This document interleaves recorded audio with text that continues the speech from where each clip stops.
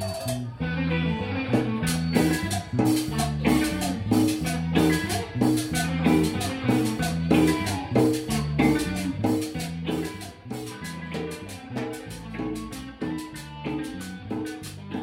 everyone, Happy New Year. Welcome to Hey Hey Agave. My name is Sabrina, your host, and on this first episode of the new year, we have Jason Paul Cox of El Destilado and Cinco Sentidos with us. Jason and I and Gabrielle spoke together last fall, and it was a short but good conversation. We talked about the restaurant that he co-owns along with Joseph Gilbert, El Destilado in Oaxaca, where he primarily resides. And we also discussed their house brand, Cinco Sentidos, which is available in the States. Not all the expressions that they offer in the restaurant, but a lot of really good ones.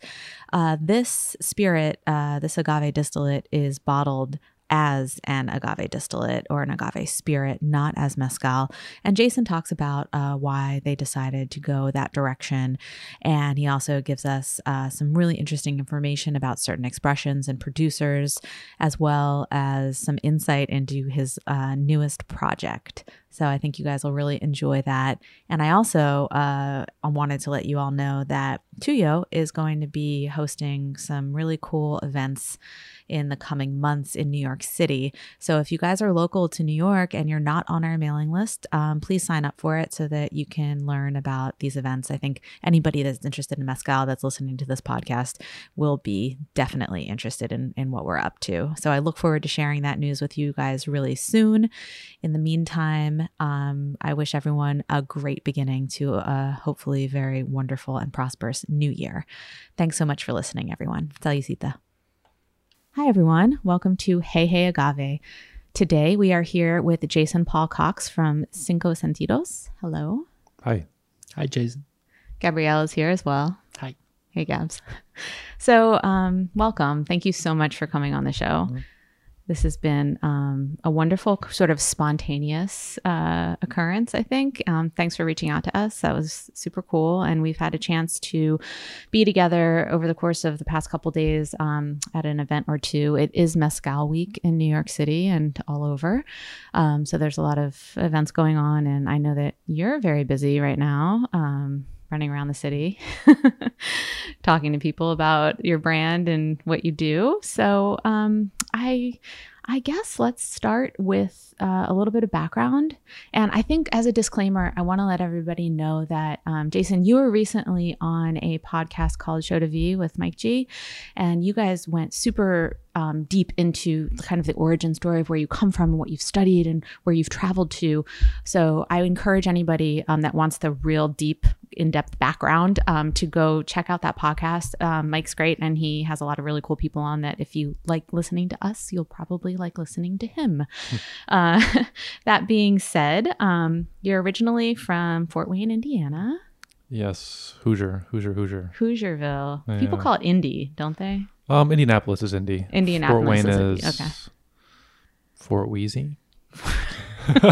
Maybe lovely. that was a thing we said in high school, I think. Nice. And how old are you? 32. Oh, yeah, youngin' so over here. Yeah, we'll just get that out of the way like early on. Okay, so you studied politics and economics at Denison University. Mm-hmm. And then you taught English education and was a reproductive health instructor in Panama for the Peace Corps. Correct. Yeah. Great. And then a contract medical interpreter with the Ohio Hispanic Coalition. Yes. So working in hospitals with Hispanic, mostly immigrants, and any sort of medical encounter that they had, hospital, emergency room, psych exams, births, deaths, OBGYN, like every in that scenario. And it's funny, I look back at that and I think that was a different life that I lived, Sure. Because it was a really different day to day, and the stresses that you would face are different than what I do now. But it was part of who I am, and I still think of it really fondly. I loved it. Oh, yeah. I mean, I'm sure that you saw a lot in the time that you were doing that. Was that for about a year that you were working in that field? A year and change. Yeah. and then started working towards becoming a courtroom interpreter. And that's what's brought me to Oaxaca. Studies brought me to Oaxaca. Yeah. Where you've been located since 2015? Yes, I moved down New Year's Eve 2015. So I'll hit 5 years. So I kind of always Coming celebrate, up. you know, Yeah. my anniversary with everyone else. They just don't know. Absolutely. Yeah. And so I guess why don't we start with El Destilado, your restaurant that you are co-owner with, correct? Mhm. And can you tell me the other owner's name? Sorry. Joseph Gilbert. Joseph Gilbert. And how did you guys meet? So Joseph and I meet in Oaxaca on day one. This is early October 2015. I decided I wanted to study Spanish in Oaxaca. Good language school. Obviously, the things that are exciting and fun about Oaxaca attract me to spend some time there too. But my intention is to go there for a month and come back and present my exam for courtroom interpreting certificate. And we lived in the same homestay. I think on day 2. If it wasn't the first night, it was the second night where, you know, we're living in the homestay, we're eating breakfast or lunch, and, you know, Joseph tells me about going to a mezcal tasting hosted by Judah Cooper, and that's when, I don't know, the spark fired, if you will. Yeah. Oh, that's wonderful. Are Yeah. you still friends with Judah? Yeah, absolutely, Yeah. absolutely. Let's see him a little less these days. Yeah, he's a busy guy. Yeah, he's been, for both me and Joseph, in terms of first our restaurant and then the mezcal, he's been a mentor in some sense. He's really been helpful in terms of advice, ideas, contacts, and also kind of a good voice for how to try to build an ethically minded business when it comes to mezcal. For those of you listening, we're talking about Vago. Yeah, absolutely, yes. Cool. So the inception of El Destilado, the origin story. So let's see. I go in October. I spend a month. I do my classes. I end up drinking a lot of mezcal while I'm there. Very antithetical what I came to do. You know, I was like, I would just want to be somewhere quiet and study all day and prepare for this. You know, if I get this certificate to become a courtroom interpreter, it's a life-changing accomplishment. It means I'm employable to do trial interpreting pretty much anywhere in the States. And that's what I'm after. And mezcal just kind of comes up and derails me a bit. So first this tasting with Judah, and it's not so much about the taste of the spirit at that time, but the story and the people behind it. And then tasting in bars in Oaxaca and going to Mezcaloteca and hearing the formal background idea, and then some other mezcalerias that are more laid back. And before I'd left, it was like, all right, I've got to go see how this is made and who's making it. And I'm happy I found time to do it.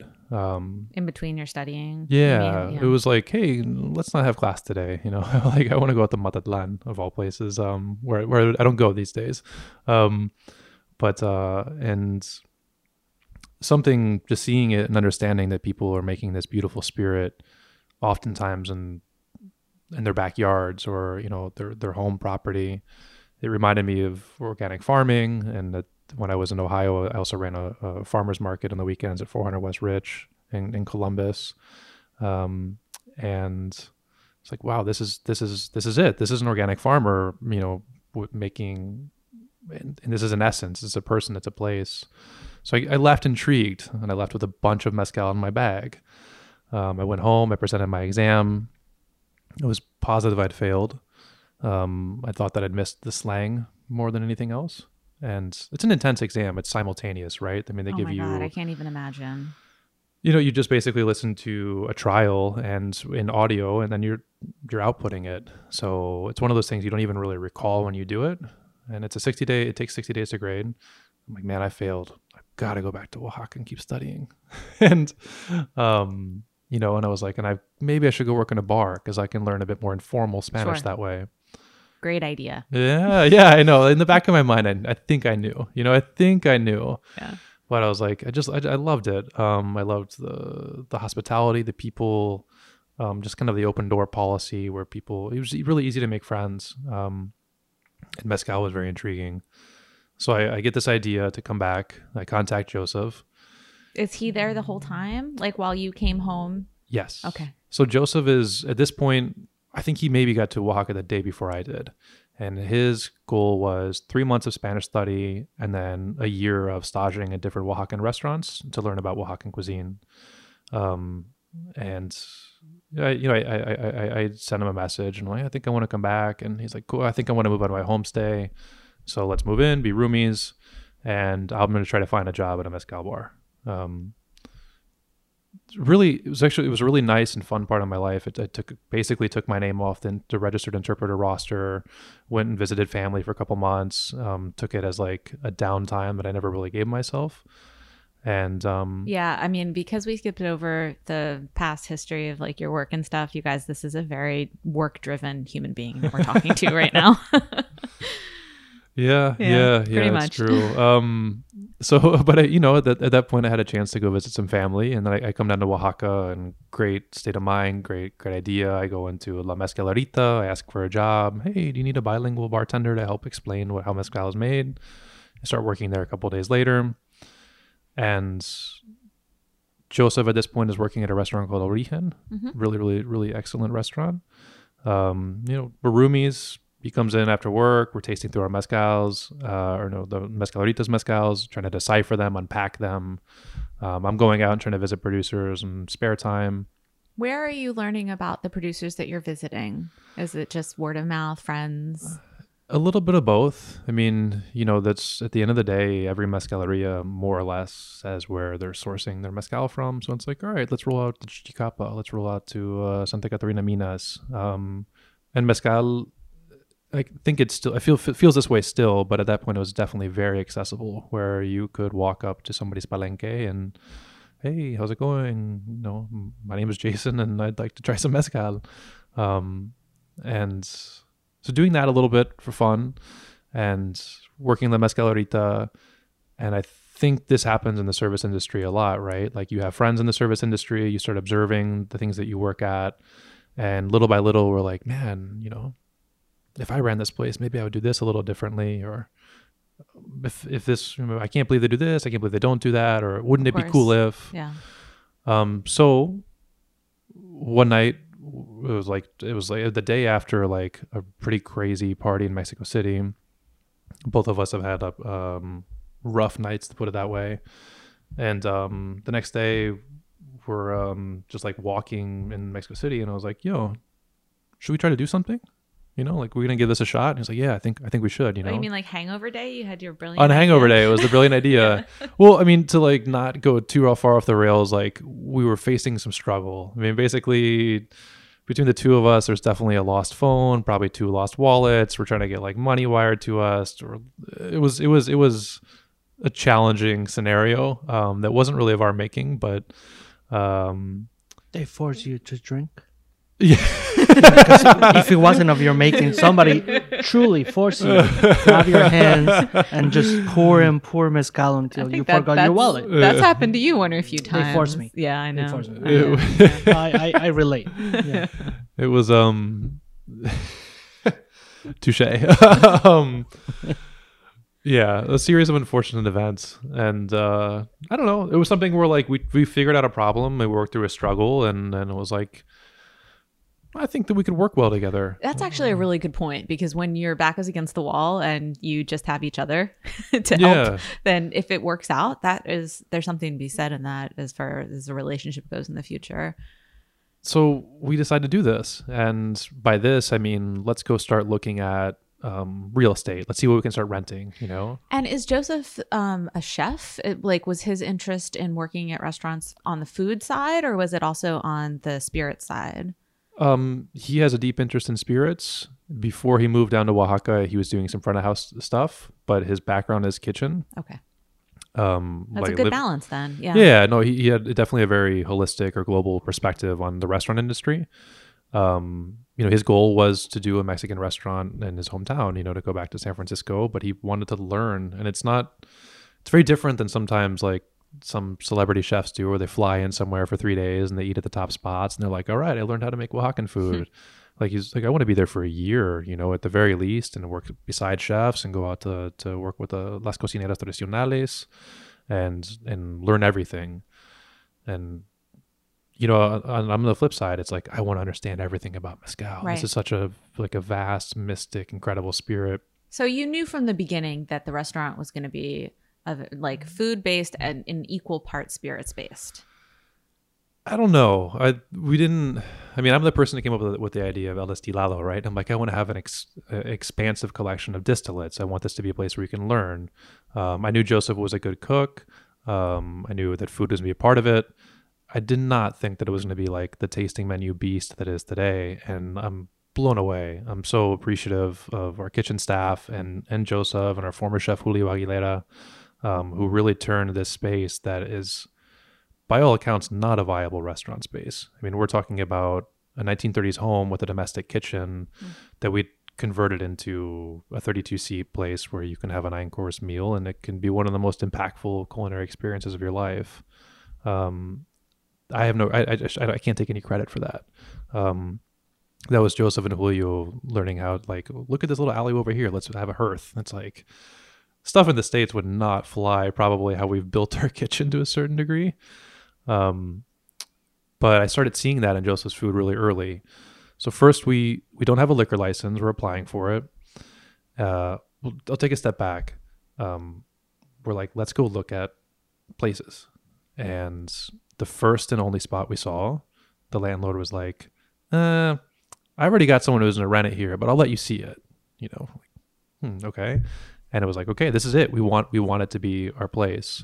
So at this point we've never had an outside investment, but at this point we had no business plan. We had nothing written down. We had ideas that we wanted to do something. And we have this beautiful space where I was like, can you give us a copy of your keys and let us think for a week? Can I just give you like a deposit so we can be here and really feel this place? It ended up throwing like a couple parties, just like to after test out work. The space. Hey, is the vibe right? Yeah, for real though. Can we create an environment here? Sure. Yeah. And we ended up having a lot of fun, and it was like, cool, this is a place, and okay, we could put the bar here, and how are we going to put tables in this small little room, and here, this, that, and the other, and Joseph is not even talking to me; he's just kind of figuring out that kitchen. And I have nothing to at the same time there. That you guys were like dreaming about how this was going to look logistically and conceptually, was there a thought process around what it looks like to be a business owner in Oaxaca City? Like, I mean, you mentioned like you're in the place that you work, and you're like, I will do this different. I will change this. There's a few places in Oaxaca already that they have really good cuisine and they have really good mezcal. Mm-hmm. So you were not trying to invent something really out of the ordinary, but you had an idea that this hasn't happened. Was the line more around those? That's I think for me, on the service aspect of things and the mezcal side of things, I wanted a place where our staff was hyper competent about mezcal, where you could get a good lesson if you wanted to, but not so formal or didactic as Mezcaloteca is, right? It's like, I'd like to have someone who can guide you through a spirits tasting, but we can listen to some music at the same time. We can cut back and we can have craft beer and have something that's not just a tasting bar. Mm-hmm. Joseph had his own ideas in terms of the kitchen that were, I think, a bit more operational than about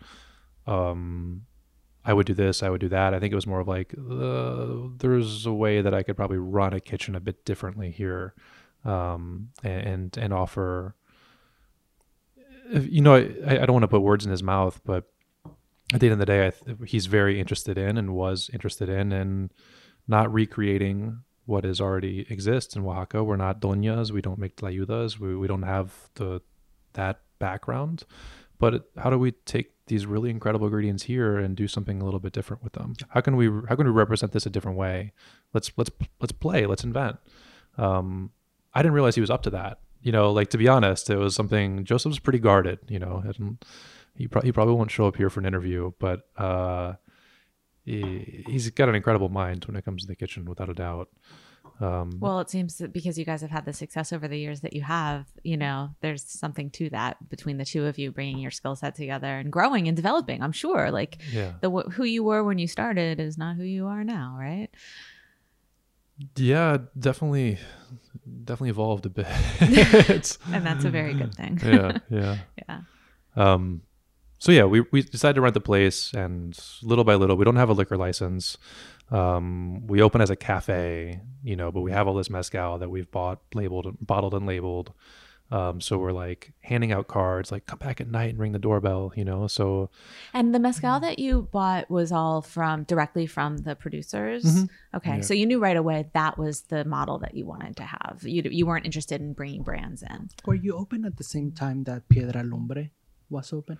we were, which was awesome. Yeah. I really missed the first Piedra Lumbre. It was a really special place. It was just we were so lucky the one time that we were in Oaxaca that we were able to spend more time than we. It was just perfect timing. There was this party for Marca Negra, and a friend of ours worked with them, and just it was there. And soon after that, I think that was one probably. They closed after like a few years after that, but it was amazing. That place was pretty amazing. Yeah. And it had more or less the condiments that you're saying. I was like, speakeasy, certain food. I think they were doing like it looked like a dining table only setup. It was pretty weird. Yeah. But pretty yeah. awesome. Yeah. Really a special place. So from the time that you guys got the keys and you decided this was the space that you were going to have, how long from that point until it was really functioning with like the liquor license where you guys were With a license, a year. Okay. A full year. I mean, after a certain point, I would go to the municipality frequently and, hey, what's up? Do you need any more paperwork, whatever? Yeah. And finally, it's like, hey, we know you guys are operating. Just don't have a scandal. Okay. So that was about 6 months where it was like ring a doorbell. And then it turned into, if you want to have a great meal, like the place has one door open type of thing. Yeah. And then a year we actually got the license. So. And this was in 2016 or 2016, yeah. Okay. Yeah, 2017. Wow. Yeah, early Yeah. 2017, I guess, when we got the license. So. Great, but you're still in the same place, the same spot. Mhm. Great, and Yeah. just so everybody knows, obviously we'll link to all of this. So if any of you are traveling soon, you'll definitely have to hit it up. Were you having Cinco Sentidos already labeled Yes. at that time? When the transition of like buying and having maybe or not the label, was the label always present? It was in a very different form. When we first started this, So you always offer it as your brand at your place. our house brand. That's what you bring. Right. And that was something that I think at first we never really thought about doing, about exporting or expanding distribution. It was, let's have something that's very from here that you can only really get at El Destilado. It has to have a name. It has to have a package. It has to have transparency. And at that time, I was also like pretty righteous about fair pay for producers and transparency as well. And after a while, it took about a year where I realized that if you're paying, significantly higher than market rate prices for your mezcaleria, but you're only buying 30 liters every 2 months, you're not making a huge impact on the mezcalero or his family. So I think sometimes getting phone calls from mezcaleros, hey, I've got a new batch. And I'm like, well, I've got a small restaurant. Kind of like, if I really want to support the people we're working with, we need to take this elsewhere. We need to open up a market. So El Destilado, Cinco Sentidos was our back bar project, and then it's turned into, it was a little library, and then it turned into, okay, we'll bring some of this to people who want to try it. How many expressions do you had? In the restaurant right now, we got 36 bottle. So with your brand. Yeah, 36 different expressions across 12 producers in 4 states. But not all of them are available here. No, right? No. So we kind of work full time with 5 producers, 5 different regions. At this point, I think that we've brought in about 22 SKUs to the States. Mm-hmm. Those end up in different markets. A 90 liter batch of something, it's like, okay, let's send that all to California or let's send that all to Texas. Mm-hmm. But we're trying to grow a little bit, but horizontally, not vertically. It's not trying to pressure producers to make more to satisfy an increasing demand, which is increasing slowly, not Yeah. much. Yeah. But also include other people who we've been curating expressions from for our restaurant. That's a very interesting, like the point of facilitation, that it comes through the restaurant and then, would come out to the larger market in the United States. That's really cool. Can you tell us what you brought us to try today? Yeah. So we have a papalome. Papalome is a different colloquial name for agave potaturum. So in the valleys centrales, people are going to call this tobala. In Amando's town of Santa Maria Ixcatlan, we're going to call it papalome. Hopefully next year, Amando will be harvesting his first ever batch of cultivated papalome. Historically, everyone has always been wild harvesting. Mm-hmm. Santa Maria Ixcatlan sits very close to the Puebla border, has about 500 inhabitants and a huge expanse of communal land.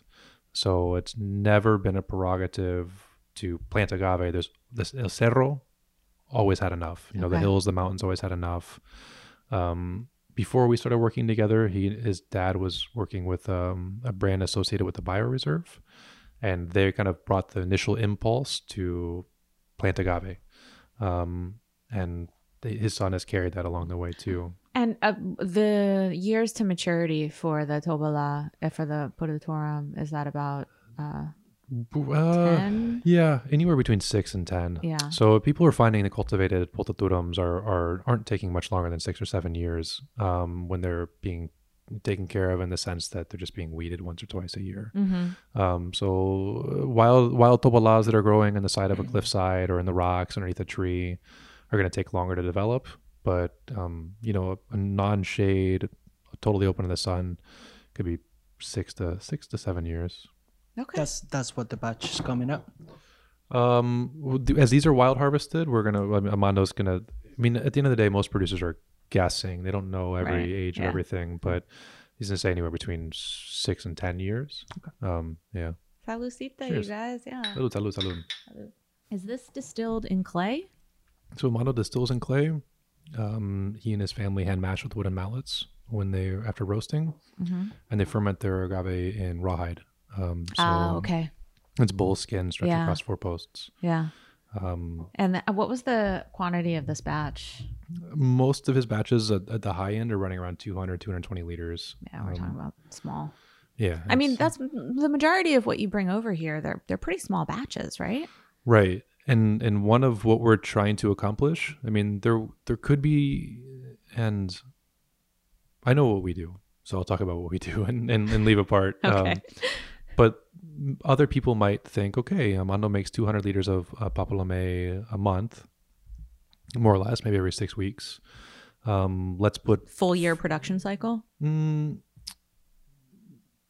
This year, yes, because it's just not raining out there. Contingent upon the weather. Yeah, it's more of you stop in the rainy season, and this year they're like, well, it's not really raining. But it's also kind of other ripe agave available, and are the other jobs and work that people do that because most of the mezcaleros I work with, it's not the only thing that they do. Amando's dad is a panadero. He's a bread maker or a baker, I suppose. Amando himself has a bunch of livestock that he's in the livestock trade. He buys and sells animals. Anyways, he the point with try to go back on track, is that rather than take 5 batches that Amando's made in a 6 or 7 month period and put them all in a tank, we're going to let each one of those expressions stand for themselves. So, because quite frankly, his mezcal from January is different than February and different from March. We talk a lot about that on the podcast, that the time of year, because these are naturally fermented and, there's so many different variables at play all the time. The choices of Armando, right? Of how he chooses to cut it and etc. So, it's interesting though, because what you're saying is that like, you're not allowing any of these to be blended in any kind of a way, and for the majority, they're not being rested on purpose, right? They're being bottled and put out directly. Okay. And there's a point about this too I want to make, because there's a discussion sometimes in the mezcal community about real mezcal is 45% and above. Amando's mezcal is somewhere between 44 and 46. Okay. Sometimes he gets a little 44 because he makes wide cuts. Something that if he were part of the denomination of origin, he wouldn't be allowed to do. So he can distill a little bit longer into his tails. He can get a little bit more out of a precious raw material. And he can kind of hit the flavor profile that people in this town like their mezcal. They don't want the cordon cerrado. They don't like the people in East Catlan are not looking to drink mezcals at 48 or 50%. They like mezcals where visually you taste test and you see the bubbles form and they break. Apart from that, he is in the second distillation. He's putting in a bit of fermented mash in the boiling chamber. That's interesting. It's a way to kind of conserve your clay pots. So if you're trying to boil or double distill something and you just have liquid in there, it's much more likely to heat up and fracture. Putting a bit more weight in there is going to preserve the lifetime of those clay pots. It's like diffusing the heat a little bit. Yeah, exactly. It's diffusing the heat a little bit. And it's also, but quite frankly, the final product is 20% single pass, single distillation. He's got a little bit of llanito, which is what they call the first distillation, a lot in with the finished mezcal. So that brings the proof down a little bit more. And I only mention that because some people go, wow, it's only 44. Yeah, but it's really interesting to hear his process because this is sort of like insider trading of how each decision matters and how it the final product that you're drinking is just a series of all these decisions that are being made constantly in the moment. Just a little bit also people worrying about, you're proofing down an alcohol to make it more. And it happens. We know, absolutely. We know it happens. So seeing something that is 44 and under or 40 or 42 and you don't really know the story is complicated. Yeah, myself included. I think, before I even understood this, I was or understood his process, I was sometimes critical of right. Sure. Why is that so low ABV? And there's sometimes there's a legit reason why. Nonetheless, it's really yummy. It's delicious. So I guess this is a good segue for me to ask the philosophy around choosing to be uncertified. So you bottle as Destilado de Agave, and on the bottle it says a spirit distilled from agave. Right. Why? This is, and it's great we're already talking about Amando, because when I started thinking about taking this to a larger audience, we started buying samples and doing lab tests on them to make sure they could be certified if they met the chemical parameters of the CRM. The CRM is the Consejo Regulador de Mezcal. And Amando in particular, some of his batches were quote unquote failing the test. And that was mostly due to the production process. So exactly what I was talking about is having a little bit of a first distillate in your final product, and then including a bit more colas, which have a bit more volatiles. It's the methanol that we talk a lot about on the show, and which is still totally fine and safe to consume. Absolutely, yeah. I mean, the percentages that we're talking about are minute, but the parameters are what they are for the CRM. So, and with Amando in particular, and Amando, the producers I work with in general are almost all grandfathers. Amando's 28. Like, we hang out on the weekends, like we're buddies. And at this point, at this time, we're having a conversation where I asked them a question about, hey, I want to certify, but what do we have to do different with your mezcal so it passes? And that in itself is a point where it's like, I don't feel comfortable. I don't want to say, Amando, stop making mezcal the way that you were taught to make mezcal, the way that you proudly make mezcal. I don't want to intervene in your process. And then right in that moment was like, if I'm going to get involved with this, I should try and leave as small as possible footprint. So by not being certified allows us to be a non-intervention brand. Producers ask me constantly, do you want this to be a higher proof? Do you want this to be lower proof? What should I do? What agave should I make? And there's really only kind of one rule, if you even want to call it that, which is try to make mezcal the way you're making mezcal before we ever met, and work with ripe agaves that are accessible to you, preferably from the region. There's something else that we've heard in the past too, that because each palenque has to be certified, right? So that if you're working with multiple palenques, with multiple producers, then there's multiple certifications that need to be happening as well, right? So there's an argument to be said that you wouldn't be able to bring as much, perhaps, diversity with producers over. That is only if you are paying the palenque exclusively to work with you. Because a lot of these palenques work with different people. They don't, unless you have. That's right. If you're the first one on the ground to do it, sure. But if you're talking about paying everybody's certification, I think they're independent business too. So, I mean, I think for the amount of mezcal that most of the producers we work with are producing, certifying on their own behalf probably would have been very challenging. I respect and I understand a lot of brands invest in certifying a distillery. Without actually taking ownership of the distillery, right? It's like, oh, I got to get you to market, and here are the few $1,000s that it require. But the other thing it's kind of like, it's introducing someone who is outside of the process to regulate it. And so that means if we're opening to certification, that means that we're allowing verificadores, which are basically like verifiers or inspectors, to come and quote unquote sign off or not sign off on someone's ancestral process. And the idea I didn't like that idea that much of a mezcalero not having the final authority about whether or not his product is mezcal. I'm going to play a little bit of devil's advocate on this, and it's just a thought. What is the benefit? What do you think is the benefit of getting the certification? Because it has to have one. It cannot just be all like, oh, this is a waste of time. So what is the benefit that you can see on the verification, the certification, the actual people coming and check the palenque, the actual people passing the exams? Like, what do you think is the positive part of it? Because we always talk about like the difficulties, but they must have something positive. Absolutely. I think one is the word mezcal on your bottle. I mean, that helps a lot because people recognize, not many people go, spirit distilled from agave. I think that's what my husband likes. I'm going to buy a bottle. It's like, what is that? Yeah. That's a very, you have to know a little bit to term.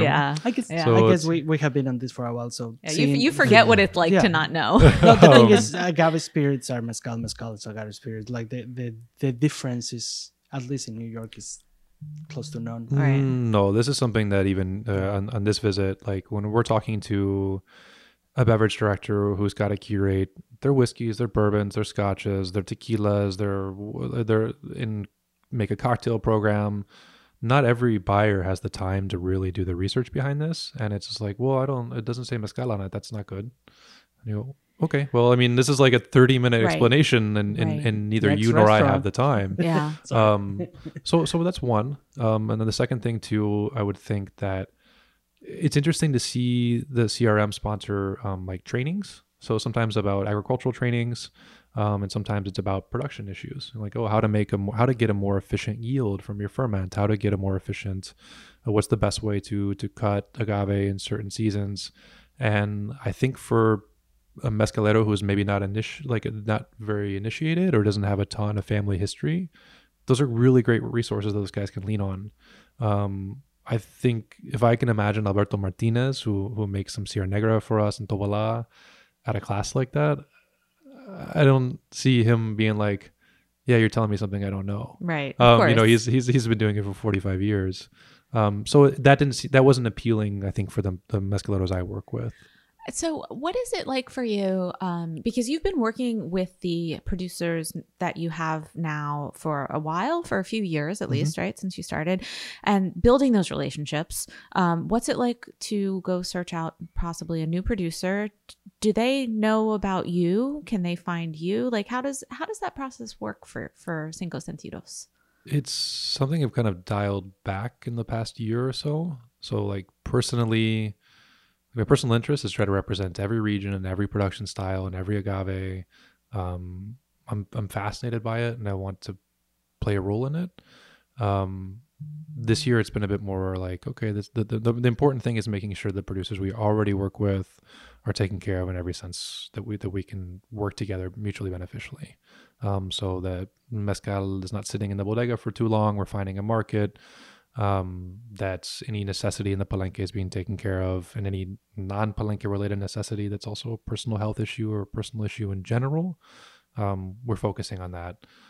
So I still do go out, mostly in Puebla. I'll go back to Michoacan again sometime soon. I've taken a few trips out there. But the intention at this point is not to do quote unquote big business with producers. I've got a restaurant in Mezcaleria in Oaxaca. I'd like to get 20, 30, 40, 50 liters of your spirit, bottle it, and represent what you're doing somewhere far from here. And that stuff is like, I have all the photos on my phone, and I leave a card, and I talk to people about what my project is, without necessarily planting the seed of we'll be in business forever. Right. I've learned kind of the hard way that sometimes when you have initial purchase like that can make someone think, okay, you're gonna be our brand owner. Yeah. and so now it's a bit more like, hey, I'd like to try this, and I'd like to put it up in front of people. I think what you do is incredible. I'm going to credit you on the bottle. Hopefully someday someone else who's interested in working with you can learn from that as well. And in the meantime, let's stay in touch about stuff. But we're not really trying to at this moment bring in a lot more producers into the family. With that said, within a couple months' time, we'll be releasing kind of a curated mini collection, all of some spirits that I've bought from Cinco Sentidos producers in Mexico, that exclusively for sale in Oaxaca. We're going to start bottling a few of their batches in the Colección Mixteca. So they're rare agaves people haven't heard of sometimes, and really using very obscure production techniques. And what will be the most the most interesting that you have seen? Something that you haven't seen before. So we've been buying mezcal from Delfino in San Pablo Amayatepec for about 3 years. So if you've been coming to El Destilado, like people have been hoarding away their Pizorra bottles, their so it's Pizorra, which is a type of Marmorata, and his Papalote, which is either a Macrocanta or a Potaturam, depending where he's harvesting from. Really, really exceptional mezcals that are distilled in like a homemade 3-plate still that they call a lenteja, like a lentil, because they have these little bulbs, like they look like a little lentil bean. And it's a reflux still. It's basically a very small Armagnac still that is it metal? It's made out of metal, yeah. So it's made out of metal. It goes into a copper turbine where it's condensing. Okay. But essentially it's kind of like the Ahutla still, but reinvented and even more rudimentary. By having a third plate, what does it do? So they do single distillation, and they've got, it's a triple pass, I guess, where the volatiles are condensing before they can make it all the way through, and then being redistilled. It's like you look at it and you go, that looks like the most rustic still I've seen in my life, and then it's actually cool because there's a degree of efficiency in it. What does the ABV comes out of that? Around between 45 and 50 for a final blended product, right? So they're still gonna get high tails. They're still gonna get high puntas and low ABV tails, and then they're gonna redistill tails in the next distillation in the next batch, like most mezcaleros do. So over the full run, I can't give you I can't let you know if it's We're still in New York City, you guys.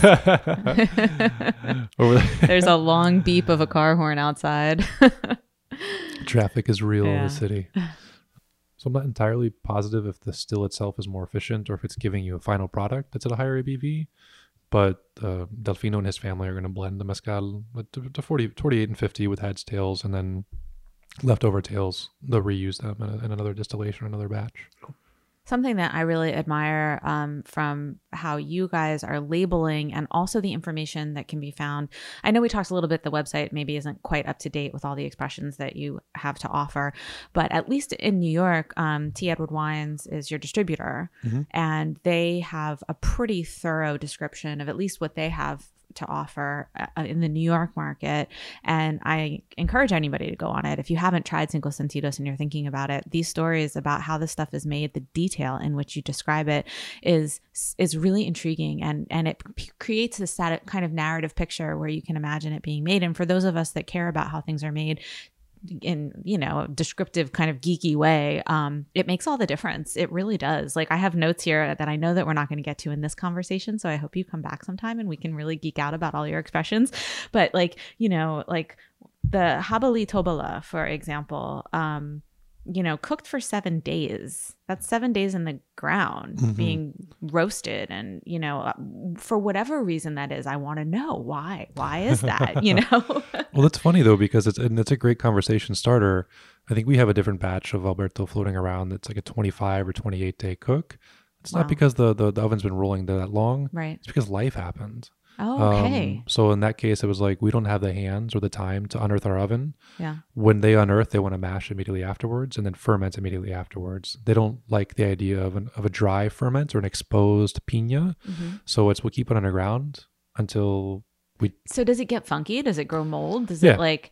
And it's not necessarily on fire. Like the roast, it cools down in some way or form. Yeah, I think in most mezcal ovens, the fire is probably out after 3 or 4 days. Yeah. And maybe 5, depending on the build of it.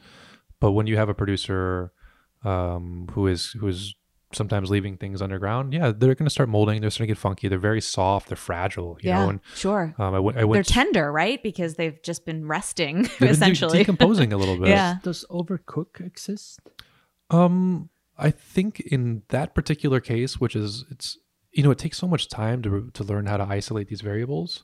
But what I've noticed, and that's happened now with Alberto for probably 3 occasions where they've had 20+ day roasts, and all of them have this really striking eucalyptus nose that it doesn't appear in his spirits. And you're like, whoa, is this because of the fermented roast? And I felt, I don't like to pat myself on the back, but recently it happened again, and he pulled out a recently distilled batch, and I was like, this was in the oven for like 15 days, right? And he was like, yeah, it was 18 days. It was 18 days. I had tequio with the community. I had to do some community service. I couldn't be at the palenque to unearth and see through our final process. And I was like, all right, like my palate's finally picking stuff up like that. Yeah. And it takes time to really figure that out. But yeah, those are all details and decisions. And again, sometimes just life happens.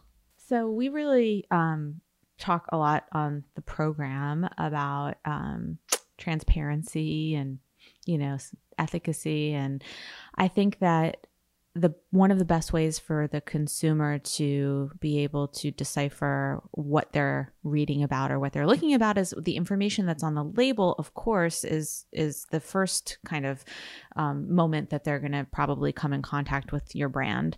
And then it's also doing a little bit more research if they so choose online, right? And so like I was mentioning, T. Edwards is a really great resource to learn more about what Cinco Sentidos is offering and the mezcaleros and producers that they're partnering with. Are all of your producers right now in Oaxaca? I think you have one from Puebla. We work with Marcelo Luna. Okay. And he's from Santa Maria Zoyatla in Puebla. He produces the Pechuga de Mole Poblano. Oh, yeah. And then in the restaurant, we have an espadilla distilled with Damiana. Sometimes we have a papalome from him. He just about once a year he'll make a papalome. Oh, cool. But no other states represented in currently? Export, no. Okay. But at No. El Destilado. Yeah, okay. El Destilado, we've got a couple Michoacan expressions. One from Jalisco. Michoacan has been really on the radar these days. We did a whole episode about it. It's a beautiful state, and they make some beautiful mezcals. The tradition is very distinct. I like it a lot. And then from there'll be 3 other Poblano producers represented in the Colección Mixteca when we bring that out. Oh, that's right. I remember you talking about that. When is that coming? Yeah, out? when is that coming? Do you have a date? We are ready. I think in November, probably October. And where will you be offering that? What markets? You mentioned it at Show TV and we interviewed in February. Yeah, I know. Well, welcome to my life, my friends. Right. There were some TTB labeling issues that we held back, and then also it's we can't crank the labels once they're finally approved out overnight, and right. But everything is labeled, bottled, ready to be sold. So yeah, California will get some. Chicago will get a nice piece of the Colección Mixteca, and then New York will as well. And I think those are the 3 markets where we'll have it available.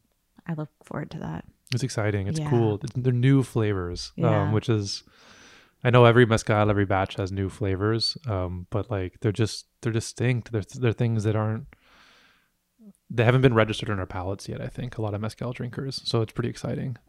And can you just briefly give a description to the audience of what the program is, like what you guys are offering with this with these batches? So the Colección Mixteca, we have 6 different batches made by 4 different mezcaleros. All of them are from the Mixteca Poblana or the Mixteca Alta in Oaxaca. There's like a 50-liter, 56-liter batch of Mexicanito. It's a Rotocanta, distilled in a hybrid still clay pot condensing chamber, stainless steel boiling chamber. It's very perfumed. It's very distinct. A lot of florals are gonna come through with that Mexicano. Yeah. It's neat. It's neat, and it's also a way for us to start including Anatolio Ramirez. He makes the espadín. We buy almost all of the espadín that he makes for our restaurant, and some of it's for a cocktail program, and some of it's bottled apart. And it was like, oh, cool! Like we can take a batch and show more people what you're doing. We have a Pichomel, which is coming from Reyes Metzontla. I went to Reyes Metzontla a couple of years ago to learn about ceramics and pottery. They make beautiful barro roñido. And I just happened to ask at at a little tiendita. I was like, you guys have little mezcal glasses? People make mezcal here? Well, there's one guy, and he makes incredible mezcal from Pichomel, Marmorata. Yeah. In a very, very rustic still as well. Basically using recycled galvanized steel barrels for his still setup, and also using clay that his wife made, like as part of like the apparatus in the still. I look forward to seeing pictures of that. That would be cool. Amazing. It's very cool. Yeah. We have a Candelillo. Candelillo is a Karwinski that grows in Puebla.